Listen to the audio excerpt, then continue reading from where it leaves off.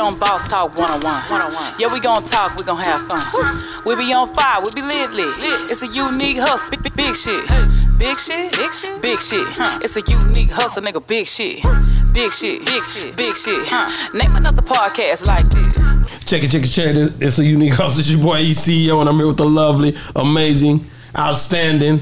I can keep going. No, that's all right. Mr. Maker's in the building. What's going on? Nothing. You know my dad walk on? Man, I got a guy here today, y'all. He don't need no introduction. The guy's a hip-hop head. You know what I'm saying? He snuck in the game. I don't know how the hell he snuck in with all white on. He snuck in the game, man. DJ Burn One's in the building. Hey, yeah, we on Boss Talk.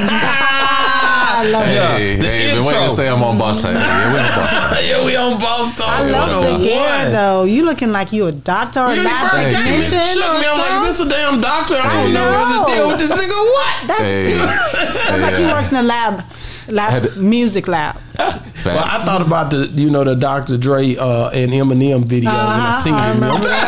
When they was billing 50 or something, you know. Right, exactly. In the lab. That's right. Right, and that's kind of what it's inspired by. Really? You know? Well, really, it's inspired by Abbey Road. So the studio that the Beatles used to record at in London, the engineers used to wear lab coats. Wow. That's why we say we're in the lab, in the studio. You know, we're still in the laboratory. We're conducting experiments. You know what I'm saying? So now I'm just like embodying it. Hey. And it puts me in a different mindset when I walk in the studio too, because now I'm not worried about being perfect. Now I realize it's like if you look at any inventor, they failed more than they succeeded. That's correct. But it's like we're stuck in this thing where we always have to succeed when we walk in. So it's like it just puts me in a mind of I could just try anything. I'm just here to experiment these experiments, and then whatever we come out with, we come out with. It puts you at ease because you won't have so much pressure on your shoulders, because that's a lot of pressure to come into just to succeed. You know what I mean? Right. And it's like, artists want you to kind of shepherd them to success. So it's like you step in and it's like, make me successful. And it's like, all right, you got to meet me here. You got to meet me here. Right. We got to come. But yeah, you're right. It like alleviates part of that off me. Yeah. So tell me about DJ Burn One. Before you were DJ Burn One, growing up as a kid, were you originally from Atlanta? Yep. Born downtown Hapeville. Okay. So it's like a little small city at the very bottom of Atlanta. And it's really like a little country town just attached to the bottom of Atlanta. Really? Because if you went to it, you'd feel like, wow, it's kind of changed over the years, but back when I grew up, it was like a very small, like little country town at the bottom of the city. And it was right off of Cleveland Avenue. So I'm like right in the middle of everything. And so I played baseball and just normal kid stuff. And then one day, I remember I was like maybe 8 and I went to my mom's car. It was like in between games. I was like, can I go relax in the car? And she said, yeah. And then I remember I saw on the ground a tape of Kilo Ali's Get This Party Started. It had Nasty Dancer and all this stuff on there. Yeah. I'm like 8. You know what I'm saying? So like I pop it in and my mind is just blown. I'm like, yo, what am I hearing? So he was talking about, before even Nasty Dancer, he was talking about like racism. He had another song at the top of it that was talking about racism and all this stuff. And it's like, it opened me up to so much. And she never played it when you were around? No, it wasn't hers. Oh, it wasn't hers? Somebody had dropped it out of their car and it was just sitting beside our car. So it was like right in the middle on the ground. And so I picked it up and put it into our car. So somebody lost their Kilo tape. Hey. So what did your mom say when she came back and heard you listening to it? I think I hid it for a long time. When you're young, you're like, oh, I ain't supposed to be hearing this. I know this ain't right. And I found like a Red Fox comedy album. And I was like, oh, I'm not supposed to be playing these around my parents. I had that Dolomite. Wow. There you go. Way down in the jungle deep, And I was like, damn. You curse a lot. Yeah. So you knew you weren't supposed to play it around your parents, That's what got me into hip hop. And then hearing all this stuff around when I was growing up, I was like, what is this? And it always just seemed like a different way to get information. And it always represented more than just music to me. I see people get into it now and I wonder, is it because it's so easy that people want to do it? Or is it something that's just like a part of them and who they are and how they speak and just everything about them? To me, hip hop is like a lifestyle and it's deeper than just sounds. I always believe that, growing up, I used to always feel like you have to have it in you, like genetically, to come up and do it. Because I always feel like if you can't just sing whenever you were young, you just can't sing. But as I got older, I realized that really everybody can sing. It's just that you have to take the time to practice and to train your voice to sing. Right. Because everybody have different sounds. You just have to perfect the sound that you have to make it sound really good. Absolutely. to the air. Yeah, it's time invested. Right. It's time invested, and then finding certain things to be curious about. I think once you figure out how to unlock creativity in one way, whether it be shooting videos or doing anything creatively, making clothes or anything, you can translate that. You're like, oh, you have like a framework for work now. You're like, okay, find a thing to do, get obsessed with it, learn about it, try it, fail. Exactly. All right, now I got a thing and I can do it. You're like, I can do that with anything. You know, you really realize it's just time invested at that point. And you were raised with your mom and dad? Yeah, yep. How was brothers, sisters? Yeah, I had a brother and a sister, yep. Had a brother? No, I have. Okay, Yeah, I was just checking. yeah. So, but in the community that you were raised in, was that a norm to have like all your friends? Did they have their parents together in the same household, or? Not all of them. Not all of them. Like I said, I live like in this very kind of like almost secluded part of South Atlanta. And I think it was like half and half, almost Half and like half. in my way. And luckily I was around team sports. And so I think that kept me more around other families that were together. I think something about team sports is usually it's like the parents are together a lot of time. You know what I'm saying? In that case. And so I think I was around a lot of other parents like that. But we still spent like all our summer just at the rec camp. Okay, You know, like we weren't able to just hang out in the street. Right. Like our parents were like, no, you're going to the rec camp. Yeah. And so we just listen to music and play video games and stuff there. And Wow. that community, was it mainly predominantly white, black, Hispanic, or Black and mixed? Hispanic. Black and Hispanic. Yeah. Yeah. Okay. Yeah. He stood out like a sore thumb. Well, no, I fit in. Yeah. I didn't stand out until I went to like the South Side. I went to high school in the suburbs. What happened with Yeah, that? Was it, everybody was like, "Who's this white kid that talks Was you black?" I'm like, nervous? I'm Mexican, first off, and this is where people talk like where I'm from. I didn't even know until somebody said I talk different, and I was like, "What are you talking about?" Right. And then I was like, "Y'all do talk kind of square," you know what I'm saying? I'm like, maybe I do talk a little different, you know, but I didn't realize I was different till then. And then it was so funny, just as quick as they started hating on me. I had T.I. host my first tape when I was in high school. Wow. And those same people immediately jumped on my dick like that Yeah, quick. man. You know, it's like it went from Which we hate T.I.? you to being like, you know, T.I. This was right when trap music came out. Right when trap music came out. So Really? he hosted my first tape How like did that 2 happen, months. though? I went to school with the girls. They were a group called Ecstasy, and it was 2 girls, and they went to the school. They were like the grade above me, and so I think they had graduated, and I was a senior. And I'd asked them one day, I was like, hey, I just saw them around. I was like, hey, do y'all think y'all and T.I. can host my tape? And this was like a month or 2 months before trap music, and they were like, yeah, sure. So he left me some voicemail, like Big Country, Mac Boney, they did, and T.I. left me drops all on my phone when That's I was like that early 17, T.I. 16, 17. Yeah, early. It must have blew your mind when that 24s. happened. I got the drops. That's I was like, all what? my- Yeah, it's on your yeah. cell phone. I had like a little Nokia. You know what I'm saying? Yeah, So yeah, I didn't that's have all as we much had. technology in your hand. You just Right. listen to it. You're like, what? Like, let me hold it to the thing and record it real quick, you know? But no, that's really what put me in the game. And then they allowed me to just start coming around T.I. studio. And so How was it, from putting T.I.? out mixtapes in high school to just hanging around there and like learning, really that's where I cut my teeth and like learned what a track out was, what a full beat stem was. Because until then I'd been early on the internet. So I was downloading instrumentals and acapellas and just blending them, doing like mashups. Yeah. I didn't know a beat could be broken down into just the kick or just the snare, just the bass line. I thought it was just one thing. And then I got in the studio with Big Country. Wow. I was like, what's that? He's like, that's the stems. It's like, what are the stems? He was like, that red one's a snare, blue one's a kick. And I was like, I don't even know what those are. You know, and I'd been so, Where the hell is Big Country at now? man, I think I saw him on Instagram the other day, but I ain't seen him in a minute. I Years. bumped into Mac Boney like a couple months ago. Yeah. He's doing good. But yeah, I ain't seen Country in a minute. They just chilling. Like this was a big move down here, man. It But was. see that first album, you know, the one Tip did, the first one, it was kind of like, Talking about I'm serious? yeah. Oh, yeah. that first one, then it came a little harder. You know what I'm saying? It was, people don't realize how this game was. Like, it was a different, people, when it first took you, it meant something to get in the game back then, didn't it? It was Especially a different to be time. on a major label. Correct. It, You know? it meant something. It was a different time, bro. But I think, I know Flip motivated him. You know? Everything did. you know? Everything did, but the Everything culture did. was And honestly, different. I think the thing that people don't realize that probably motivated Tip the most was him getting out of his deal to even do trap music. Yeah. You know, Yeah. like that time in between I'm Serious, he pretty much got out of the deal. essentially was going to get dropped. Essentially, you know, probably later would have got dropped, but he went and talked himself to get out of the deal and kept it moving. You know, I think that was like the real motivation, because I think a lot of times I'll see people, they'll lose their deal and then they're gone. And it's like, man, the label, this, that, he wasn't taking that. Nah. You know, I think that's what artists today should really learn from. It's like, he wasn't taking that. He wasn't sitting down. It's like, y'all aren't interested. Cool.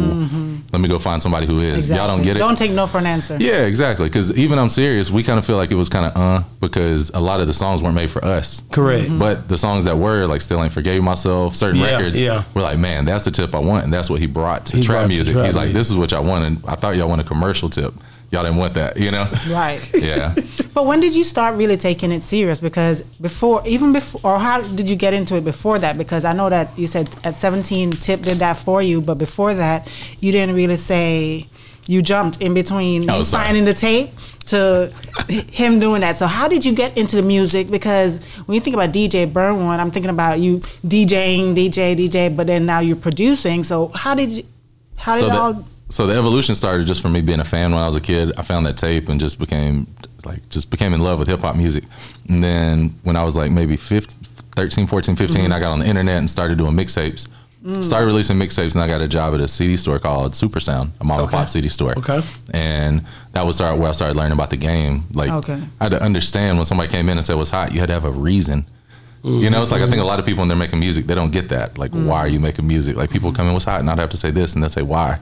So it just made me think about music on a deeper level as opposed to just. So when I started making music, I wanted to come with like something other than the regular, or just something. I realized I had to have a reason for people to listen to me, right? Anyway, so I started just putting out mixtapes in my high school, and so T.I. hosted that first one. After I think I dropped like maybe 2 real ones, and then he hosted it. And then from there on, I started doing more tapes. I did Gucci Mane. Were you taking it serious at that time? Oh, I would get off every day after school and drive around 285 and drop CDs off on consignment, talk to the CD store owners, figure out how I can make my product better. This was my whole like 11th and 12th What grade. did your parents think about it? Apparently they didn't know. Oh, apparently. I didn't know this until I sent my mom one of my interviews the other day, and she was like, I didn't know you were driving around. I thought you just went to Greenbrier one time. They were so mad I went to Greenbrier because we had a location, and that's where T.I.'s trap music in-store was in Greenbrier. And they got so mad because I went there. I was like, I used to go there like all the time. But they didn't know that, you know, because I would get off, and all these stores were like in the hood. So you go to like Candler Road, you go to Greenbrier, you go to the Old National Flea Market, all these places. But I'm doing music. I'm not there for the extra shit. And my dad's already put me on game about just, you know, being aware while you're out, and just, I'm never a disrespectful person anyways. I feel like a lot of stuff people bring on themselves, you know, a lot of shit just happens, and a lot of stuff people just like, you need to know when you move, how to move is, I don't know. Maybe it was just innate to me and where I grew up. I want to ask about Dro though before we move into Gucci. Yeah, absolutely. And so Dro was like, I think those 2 were like my first real big like tapes that made it outside of Georgia. Yeah. How old were you? Maybe 18. Oh, still maybe 18 because I found Dro just from being up at T.I.'s studio after that, and Dro would come through, and I was like, this guy's funny as hell. I thought he was a cartoon character. I was like, this dude is so funny, and he didn't really have any music. And I was like, well, let's do a mixtape. He's like, what's that? You know, same thing with Gucci. When I told him, let's do a mixtape, he's like, what's that? I'm like, all right, man, these guys in New York are doing these tapes. You know, it's like, because in the South, we had blend tapes. So we had like Jelly and Oomp Camp and Edward J doing blends of like instrumentals over acapellas, which is what I grew up on. But in New York, they were doing like Dipset tapes of like artist projects. And so that's what I was trying to bring down here. I'm like, let's do an artist project. And so Dro didn't even have music. They were further advanced than we were, or they had just been doing mixtapes for so long. I think the mixtape kind of advanced and evolved to where they were like, we can have as artists our own tapes and put out. This is what I pitched to Gucci. I was like, you can put out your own tape and basically release it like an album on your own and not have to deal with the label. That's what it was. And go straight to the fans. I think that's what Dip said, and some of those people up there, 50 Cent. That was really why I pitched Gucci on was 50 Cent. I'm like, 50 Cent's out getting show money and he's not dealing with the label. He's like, that's what I want to do. That's what I want to do. Because when I first played it for him, I'd met him right before he put out So Icy, and he played me So Icy. And I was like, let's do a mixtape. And he was like, I don't know what that is. He's like, but I'm focused on my album, which I appreciate. You know, a lot of people give you the runaround. But he was like. So you had met, what's the name during that time when he did the So Icy, Zaytoven? Yeah. I met him the same time. And really how I met Gucci was so random because on the radio, you know, you gotta think, back then there wasn't all these type of social medias. Now you could just reach out to somebody.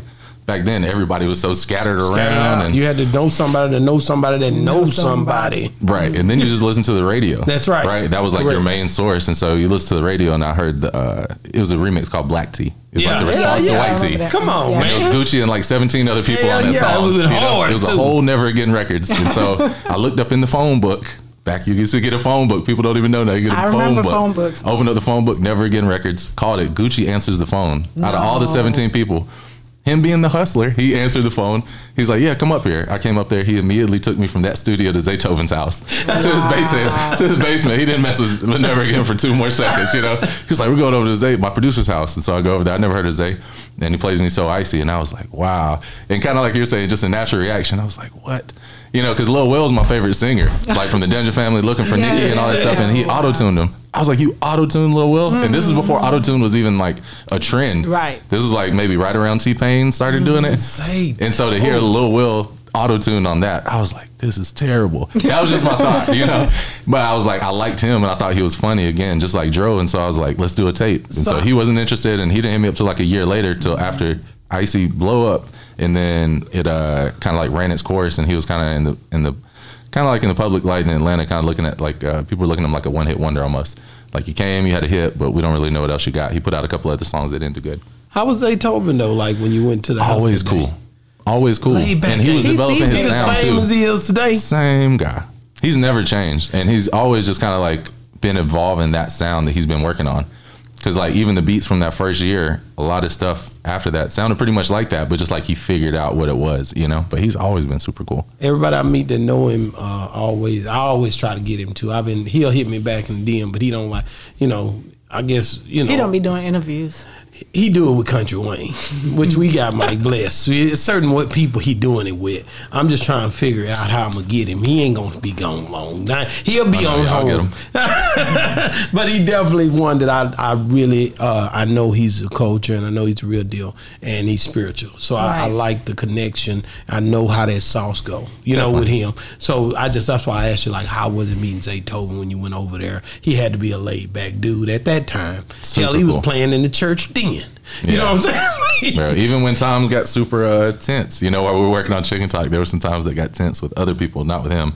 And he was just like very cool and diffused it, you know, like very chill. That's what God will do, see? You know what I'm saying? Yeah, like he wasn't getting all up in the rah-rah. He's like, all right, y'all can go. Yeah, that's everybody, y'all can all go, you know? He loved the music. Yeah, right. That's all he's there for. Man, and you the same way. I can just imagine. Yeah. And that's the good part of having people there to balance out the situation. Lives are being saved. In the midst of that, you don't even realize it's just how people be like, they'll say, certain young people come on our show, they be like, you got to tell them something. Like, you don't never say this. You got to, in the comments, I see them say this, but just to be in the presence, to be in the presence of one that's been married for 20 years, don't drink, don't smoke, says a lot, and could be helping to save people from going into situations just because of the presence. Oh, yeah. Am I right? Yeah. No, absolutely. Presence is so important, and I think it happens so seamlessly that you don't even realize it's happening. Yeah. Am I right? No, 1,000%. No, you are, man. You know, I've diffused many situations. Exactly, you know? just by the presence. Just by the presence and the presence of mind as well. That's it. You know, my dad used to always tell me, if you feel like some shit's gonna go down, get the fuck out of there. What? Your dad right? You know, so I feel like that. Anytime I feel like, I just go.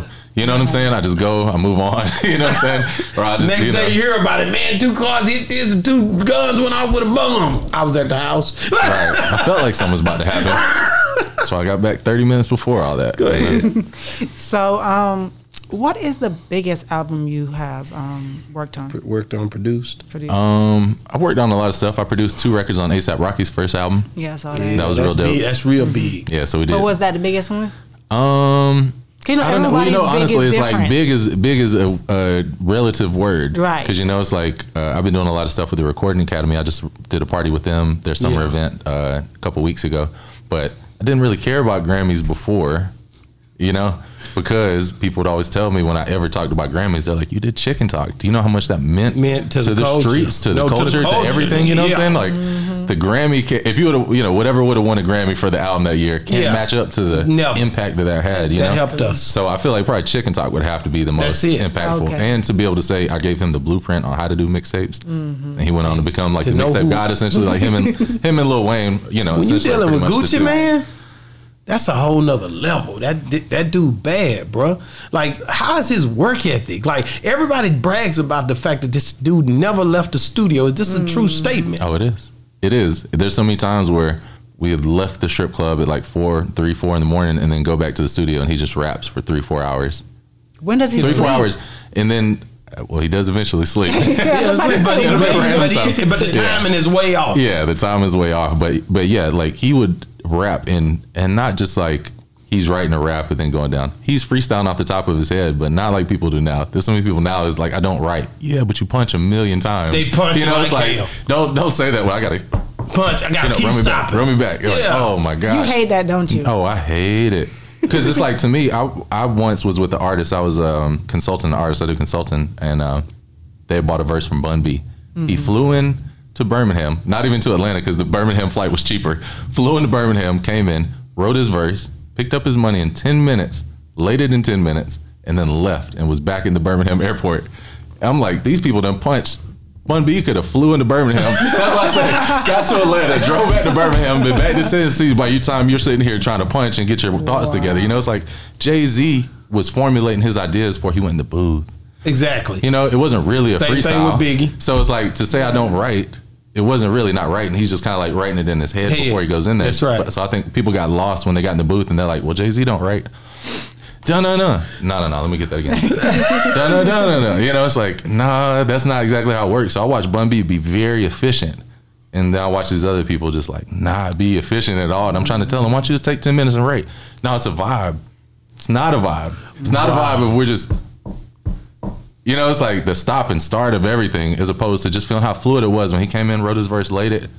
We got the whole rest of the session to work, man. As opposed to you trying to figure out but your bars and how you want to do this. Bun B is a different whole everybody's beast. different. You don't understand what you keep saying. You keep putting these boys in a man's place. Hey. Bun B he from Texas, man. First of all, let me just shout that out.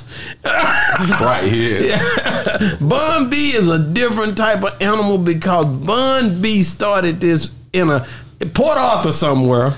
And he was just blessed to be lyrically inclined, and he takes so much. He had to deal with Pimp C, which is my favorite all time. Yeah. So he had to come with it because Pimp was doing his part, of course, his basically beat making and singing and all. And then you got Bun. Bun like, I gotta lace this when I come through. Then he come to the studio with whoever this dude is you talking about. This guy hadn't had to deal with the level of what. Right. He in there like, man, I'm gonna punch this in. I heard Jay say it. It's not the same. It's not the same. But it's not the same. But I feel like we should use the bar to be like, this is what we can aspire to be. Like Tupac never punched. No. You know, not saying nobody should ever punch, but when I first started recording, because I heard that, I didn't let nobody punch. You know, it took me a couple people crying in the booth. I can imagine. You know, for me to be like, all right, so they're not Tupac, you know? But I feel like we should have that bar because as a producer, I always want to come like Organized Noise level. I want to come Pimp C level. I want to come DJ Paul and Juicy J level. And it's like, if I don't hit it, that's cool. But that's my aspiration. Yeah. It's like, I feel like we should have like a goal of something higher to hit, like a target almost, even if it's not like, we're holding ourselves necessarily to the Bun B rap standard. Right. It's like, let's just make use of our time effectively. But if you're new into this, you know, it takes time before you get to that level. If you've been doing it a while, like Bun B and all of them that you're talking about, man, I guarantee you when they started, they didn't start like that.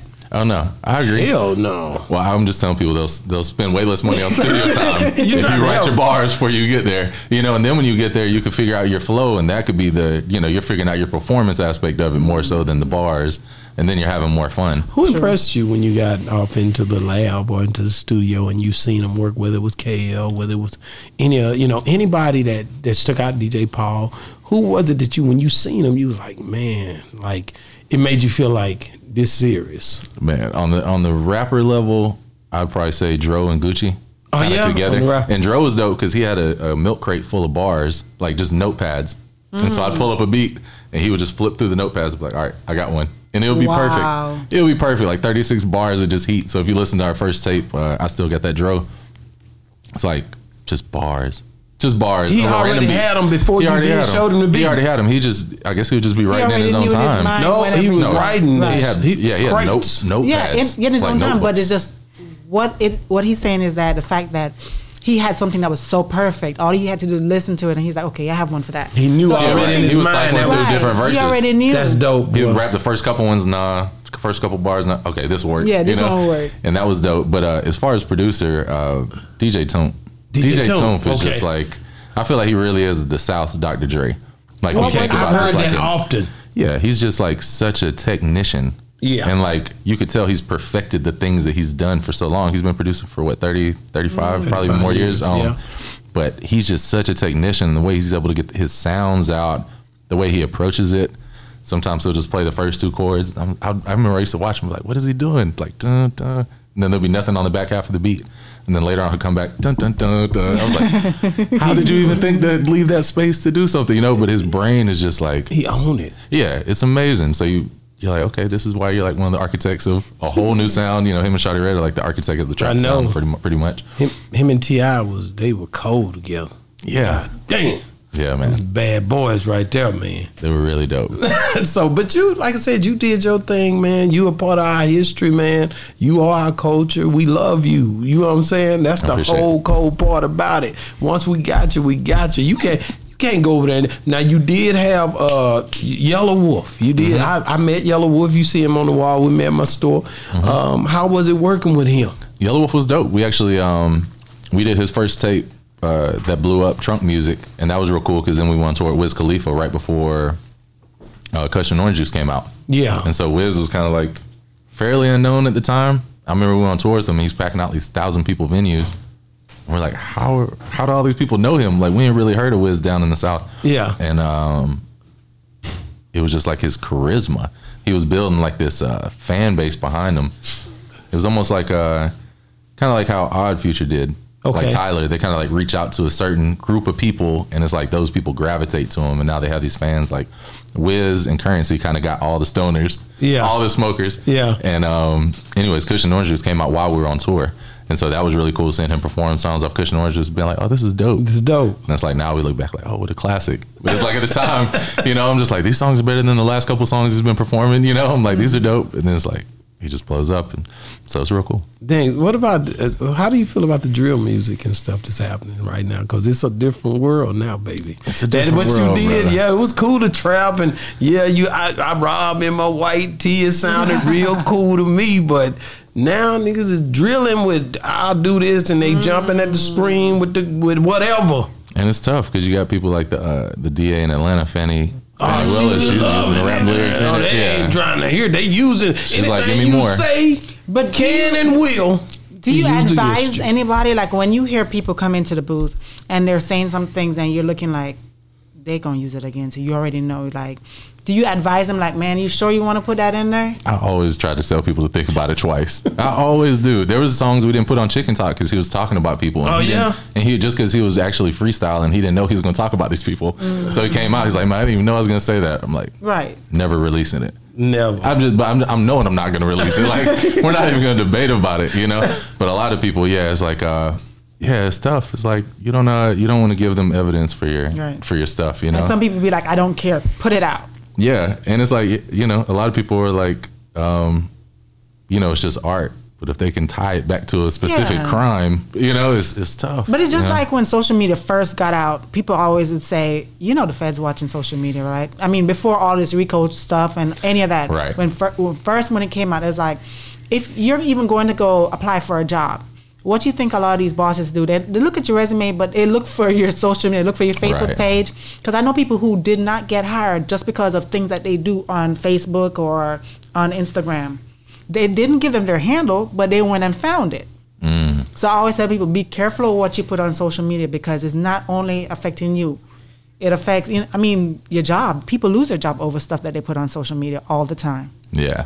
You got to be careful out here. You have to be careful. I just think that, you know, music is something that it helps a lot of people, bro. Like, whether we want to admit it, and I hurt a lot of people, but it helps a lot of people. It's therapy. It's very much therapeutic, and it can be negative or positive. True. And so, whether you want to land in it, you know what I mean, nowadays, man. I'm trying to get back to R&B, but y'all won't let me.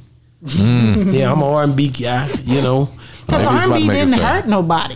Yeah, but it did. Who did? It did. How did R&B hurt somebody? Man, you put in some of that Rick James go snort cocaine all night. You know what I'm saying? This is what people were doing during the time. I don't call him R&B. What you call him then?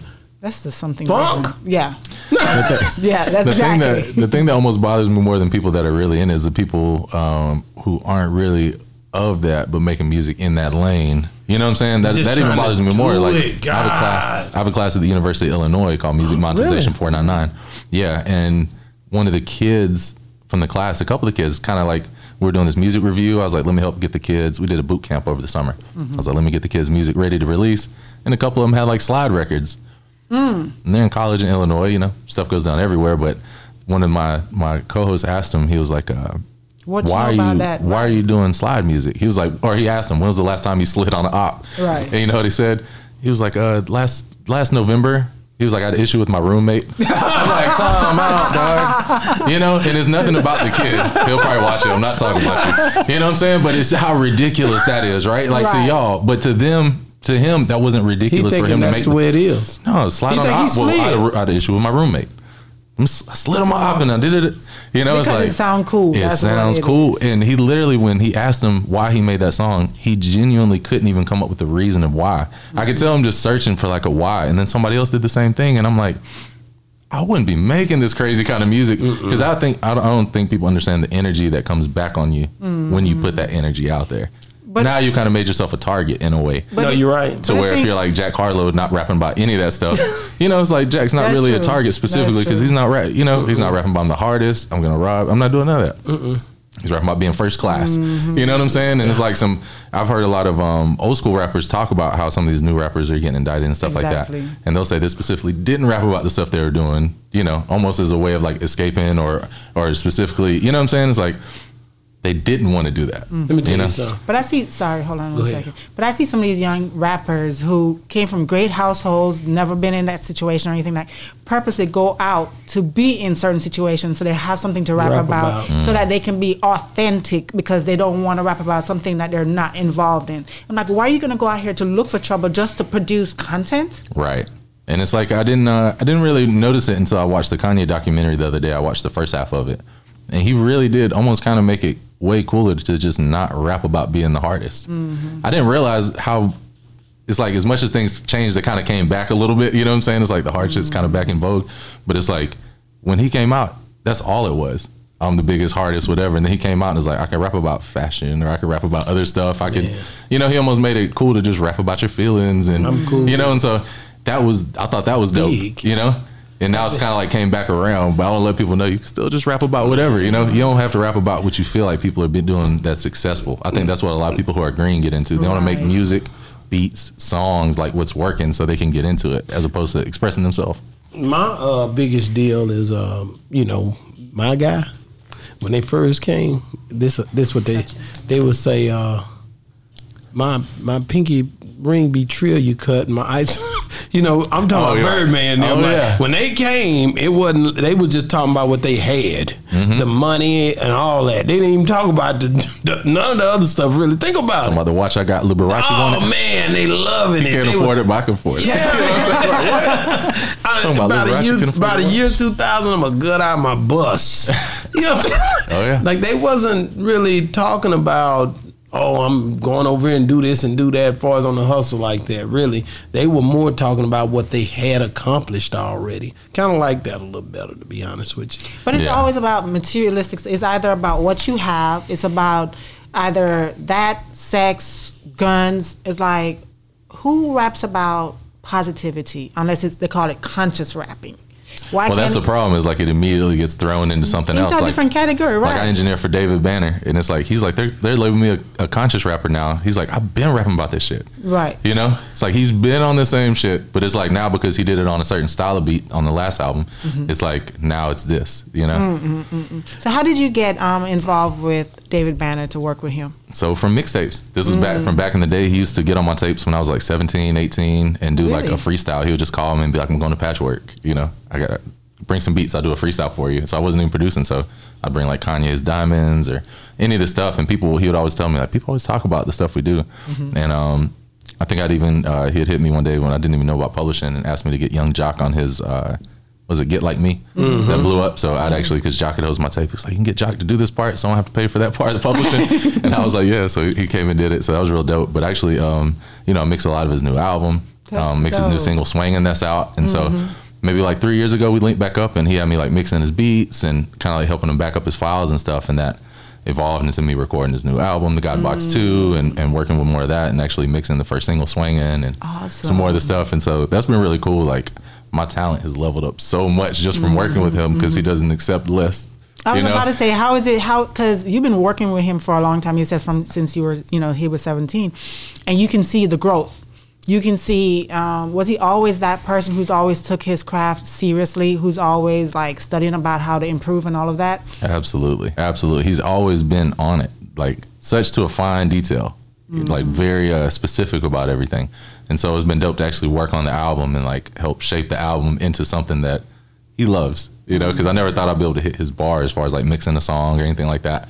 And the album sounds great. The album's fire. It really is. When is it releasing? I don't know when the date of the album is. Like I said, Swinging, the single's out right now. I'm not sure. And Bun B's actually on that. He did a little part of the end of it for course. us. So it was dope to be able to mix some Bun B vocals right there. That was really dope. Yeah. I could only imagine.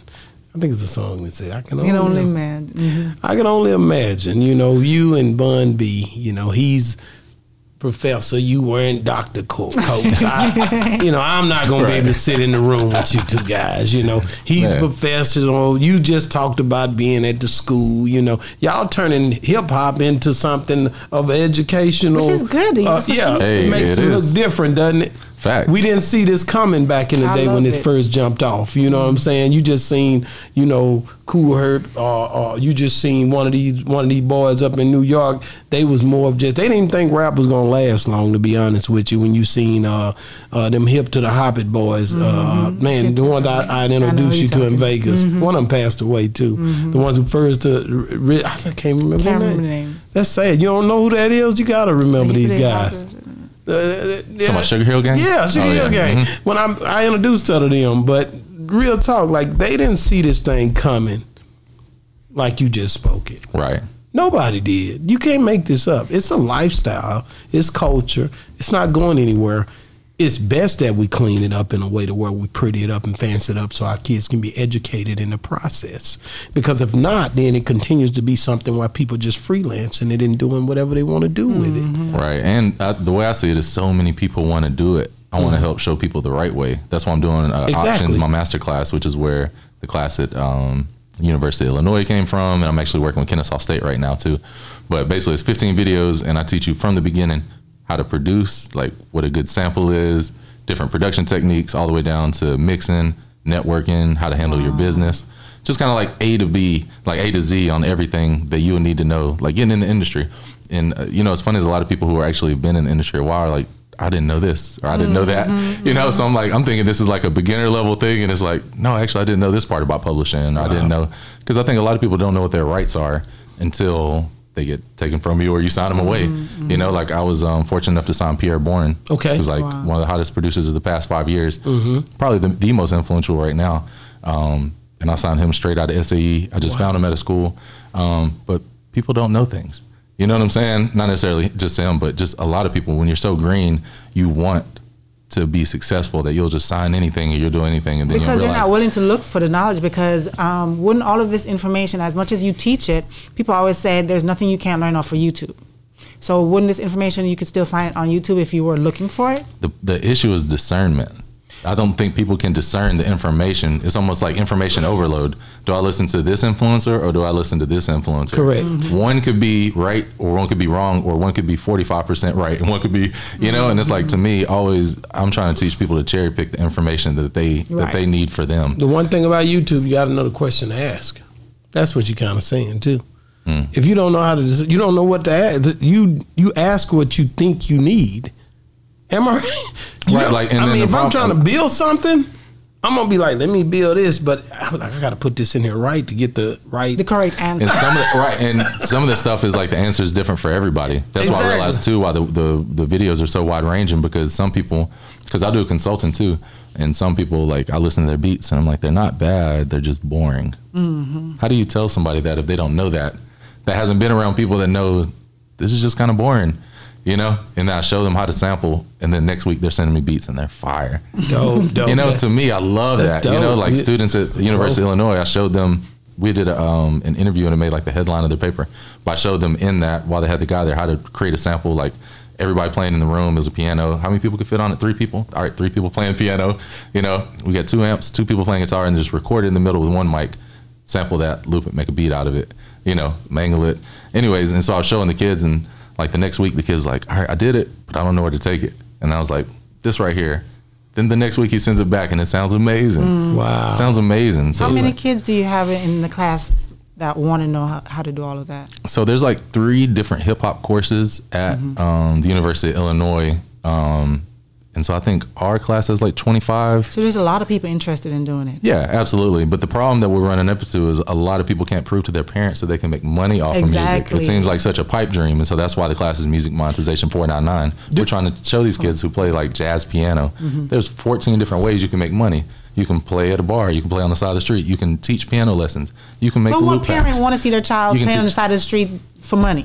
Right. Well, what I'm telling you, there's all these types of different ways to make money. Right. Make some money and show your parents you're making money off of it. You know, because a lot of them are like engineering major, minor in music, or can't even do a minor in music, and they're just taking the class just because they want to do it. And they're like, man, I really don't want to do any of this engineering, but I can't prove to my parents I can make money off of it. How many of them are females?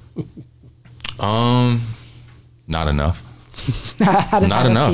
Not enough. I mean, that's part of what I'm doing there is helping diversify what they have going on. Do you think they should start in high school? Because a lot of stuff in high school, we know it ain't gonna make you no money. We're working on coming just put it in high school. I'm working on coming out with more courses that are more hyper specific. So like even just on bass, just on music supervision for movies and sync placements and stuff, and then coming out with K through 12 textbooks. So I am working on coming into that lane.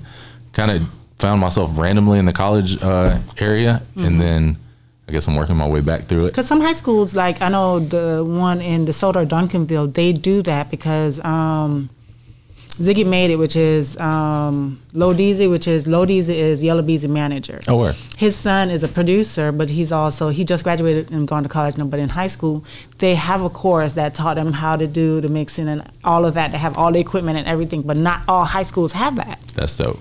But I thought that was amazing that they did that, because there's so many young kids who end up leaving school and out on the street doing stuff, and they love music. If they had those courses in school, they would probably be more involved in things like that rather than being on the street. 1,000%. You know, kids have to have access to things like this that they would be interested in. Absolutely. And it's like, if they don't know it's there, how could they possibly partake in it? Right. And you know, that's why the good thing is about just being able to have a laptop now to be able to make music, is it's way more accessible. But now we need the arts back in the school. You know, it's like, when you talked about monetization and you're talking about these children in college who have to prove to their parents, because that's one question I was going to ask you, when you did all of that and you were sneaking around selling your DVDs and tapes and stuff like that, but your parents didn't know that's what you were doing, how old were you when you actually went to them and said, this is what I want to do full time? And did they agree with you? Were they that parent that said, you can't make no money from that? No, you need to go find a real job. Oh yeah, absolutely. Yeah, absolutely. I think I went into college and I did a full year and I got an A average. I never had an A average in school ever before, but it was just because it was tests. I guess I was good at tests and not busy work. And then I came back, I was like 2 weeks into the next semester, and I was sitting in history class and I was like, I don't want to be a history teacher. Just had like this epiphany. And I just got up and I walked out. No. And I called my mom like on the way to the car. I know, like a movie, so dramatic. Mom, I'm not going to college. You know, I was going to be the first one to graduate college and all that stuff. Oh, wow. And I just said, I'm already doing this music. It's not going to help with the music. I'd already tried to get in the music program, and they wouldn't let me because I didn't play an instrument. Now I play plenty of instruments, you know? And so that's what we're trying to fix up at like University of Illinois and some of these other places. Back then you had to play an instrument to be in the music. And most major colleges, for the music, to get in the music programs, you have to play an instrument. Which, think about how many people that cuts off who want to play an instrument. Right. So we're trying to fix that at some colleges right now. But yeah, they weren't seeing the vision at all, and for sure they thought I just sold drugs for a while. Yeah. You know, like just dealing in cash. You're hanging with the right people. You know what I'm saying? Hanging out all night. You know, coming in at all hours, smelling like straight weed.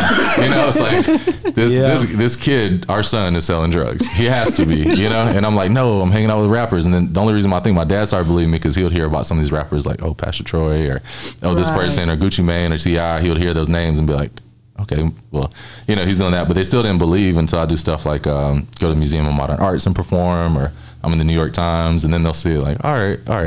You know, it's like, how do they feel now? Do they ever bring those conversations back up? Man, remember when you was young? They're proud now. They didn't. They just didn't see the vision. You know, like I took my mom to the Recording Academy event the other day for the summer thing, and everybody kept thinking she was like a part of the academy. She's like, everybody thinks I work for the academy. She was so crunk, you know. But to watch her just out there dancing with my aunt and everything, it was real nice. That's dope, man. Just who would you like to work with? Andre 3000. Damn. Come on, man. Creative. Come on. But he retired, didn't he? I think he did. No, he'll get on the phone every now and then. I feel like he's just going to drop sporadic music. Yeah. You know? I think he don't want to put no rules to it. Yeah. And he doesn't want any expectations on it. There you go. So I would like to just, on the very lowest of keys, I won't tell nobody, Andre. Let's just get in the studio. I ain't going to tell nobody. Let's just get in the studio, you know? Top 3 producers of all time? Yeah. Oh, top three. Gotta go Organized Noise. Okay. That's number Gotta one. go Pimp C. Hey, boy, that's my guy. You can come back anytime. That boy watched the show right there. Come on, man. Have you ever met him? And no, I was not able to meet Pimp C. No, Yeah, I wish I was. Once. I didn't get to talk to him. Went to the show. Man, and my second one, I want to. No, number 3. You said the third one is really almost a tie between DJ Paul and Juicy J and T-Mix. No, you only can pick one. It's hard. It's hard. You can only pick one. DJ Paul and Juicy J. DJ Paul and Juicy J. It's hard. They're such the blueprint for a lot of what I grew up on and what's going on right now. It's hard for everybody who makes beats not to say DJ Paul and Juicy J are probably one of their biggest influence, you know. But T-Mix is coming right behind that, man. Swab House, all that stuff. Come on, bro. You a UGK fan, bro. That nigga fanning out. I'm listening to everything he's saying over there, putting him in that box. Okay, so top 3 artists of all time, any genre though. Top 3 artists. Any genre. Outkast got to be number one. Outkast number one, Atlanta, bro. Man. It's like as much as I say I want to work with Andre. If I could get Outkast in the studio, bro, you know what I'm saying? It's like, I think Andre kind of became the unicorn just because he stepped out of the game, and now everybody's like Andre. You know what I'm saying? It kind of made it look different, but really it's Outkast together because you can think about it, ain't no thing but a chicken wing and all that. That was Drake. That was big. That was big. You know what I'm saying? It's like he brought that flair to it. You know. So I would say Outkast. Man, as far as are we talking about my favorites? Yes. You're just talking about artists of all time, any genre.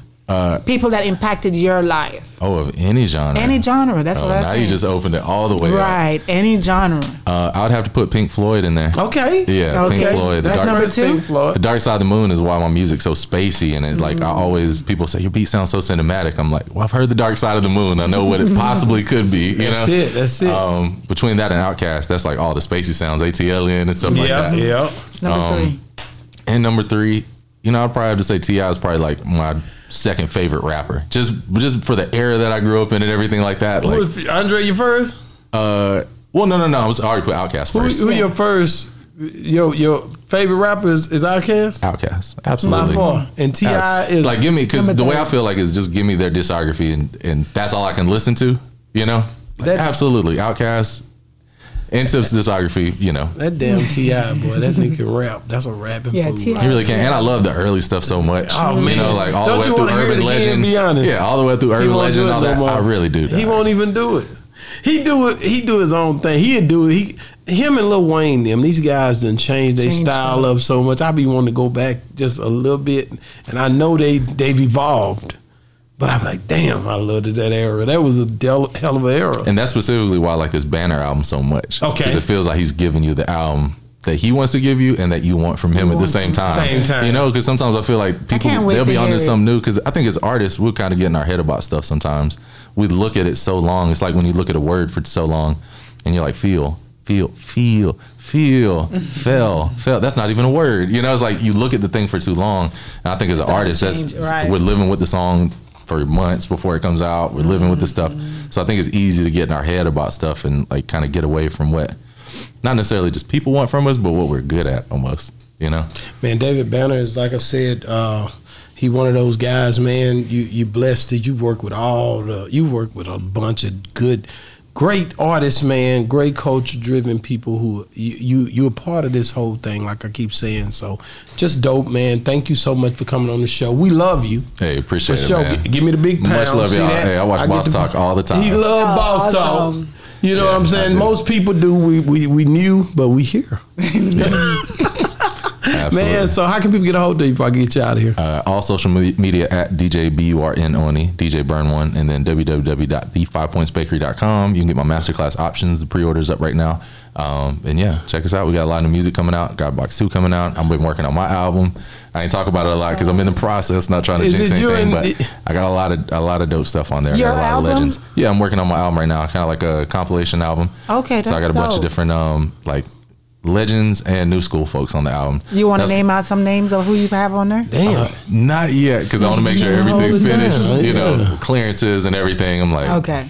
don't want to Gotcha. jinx anything. We'll do another interview once Okay. There once you I go. get it done. We're going to I'll come bring back them when to the album's Dallas. ready. We're going to bring them Yeah. to Dallas. That'll be hard, bro. We gotta You know, I get used to you come to down. Dallas because my Mexican side of my family's out there. My mom's Mexican, so I used to come out there every you speak summer. So Spanish? I spent all halfway enough to get myself enough to get myself in trouble and be like, oh, damn it. You know, I'll get it going, and I'm like, oh. Well, you will come to Dallas for us? You Yeah, will? oh, I'd love to come to Dallas. That'd be Man, awesome. thank you so much, Yeah. man. Daniel, shout out to Daniel Payne. That's Yeah, my what up? boy. Man, hey, man, thank you for coming on the show. It's been another great segment of Boss Talk 101, where the bosses talk. And we Hey. out.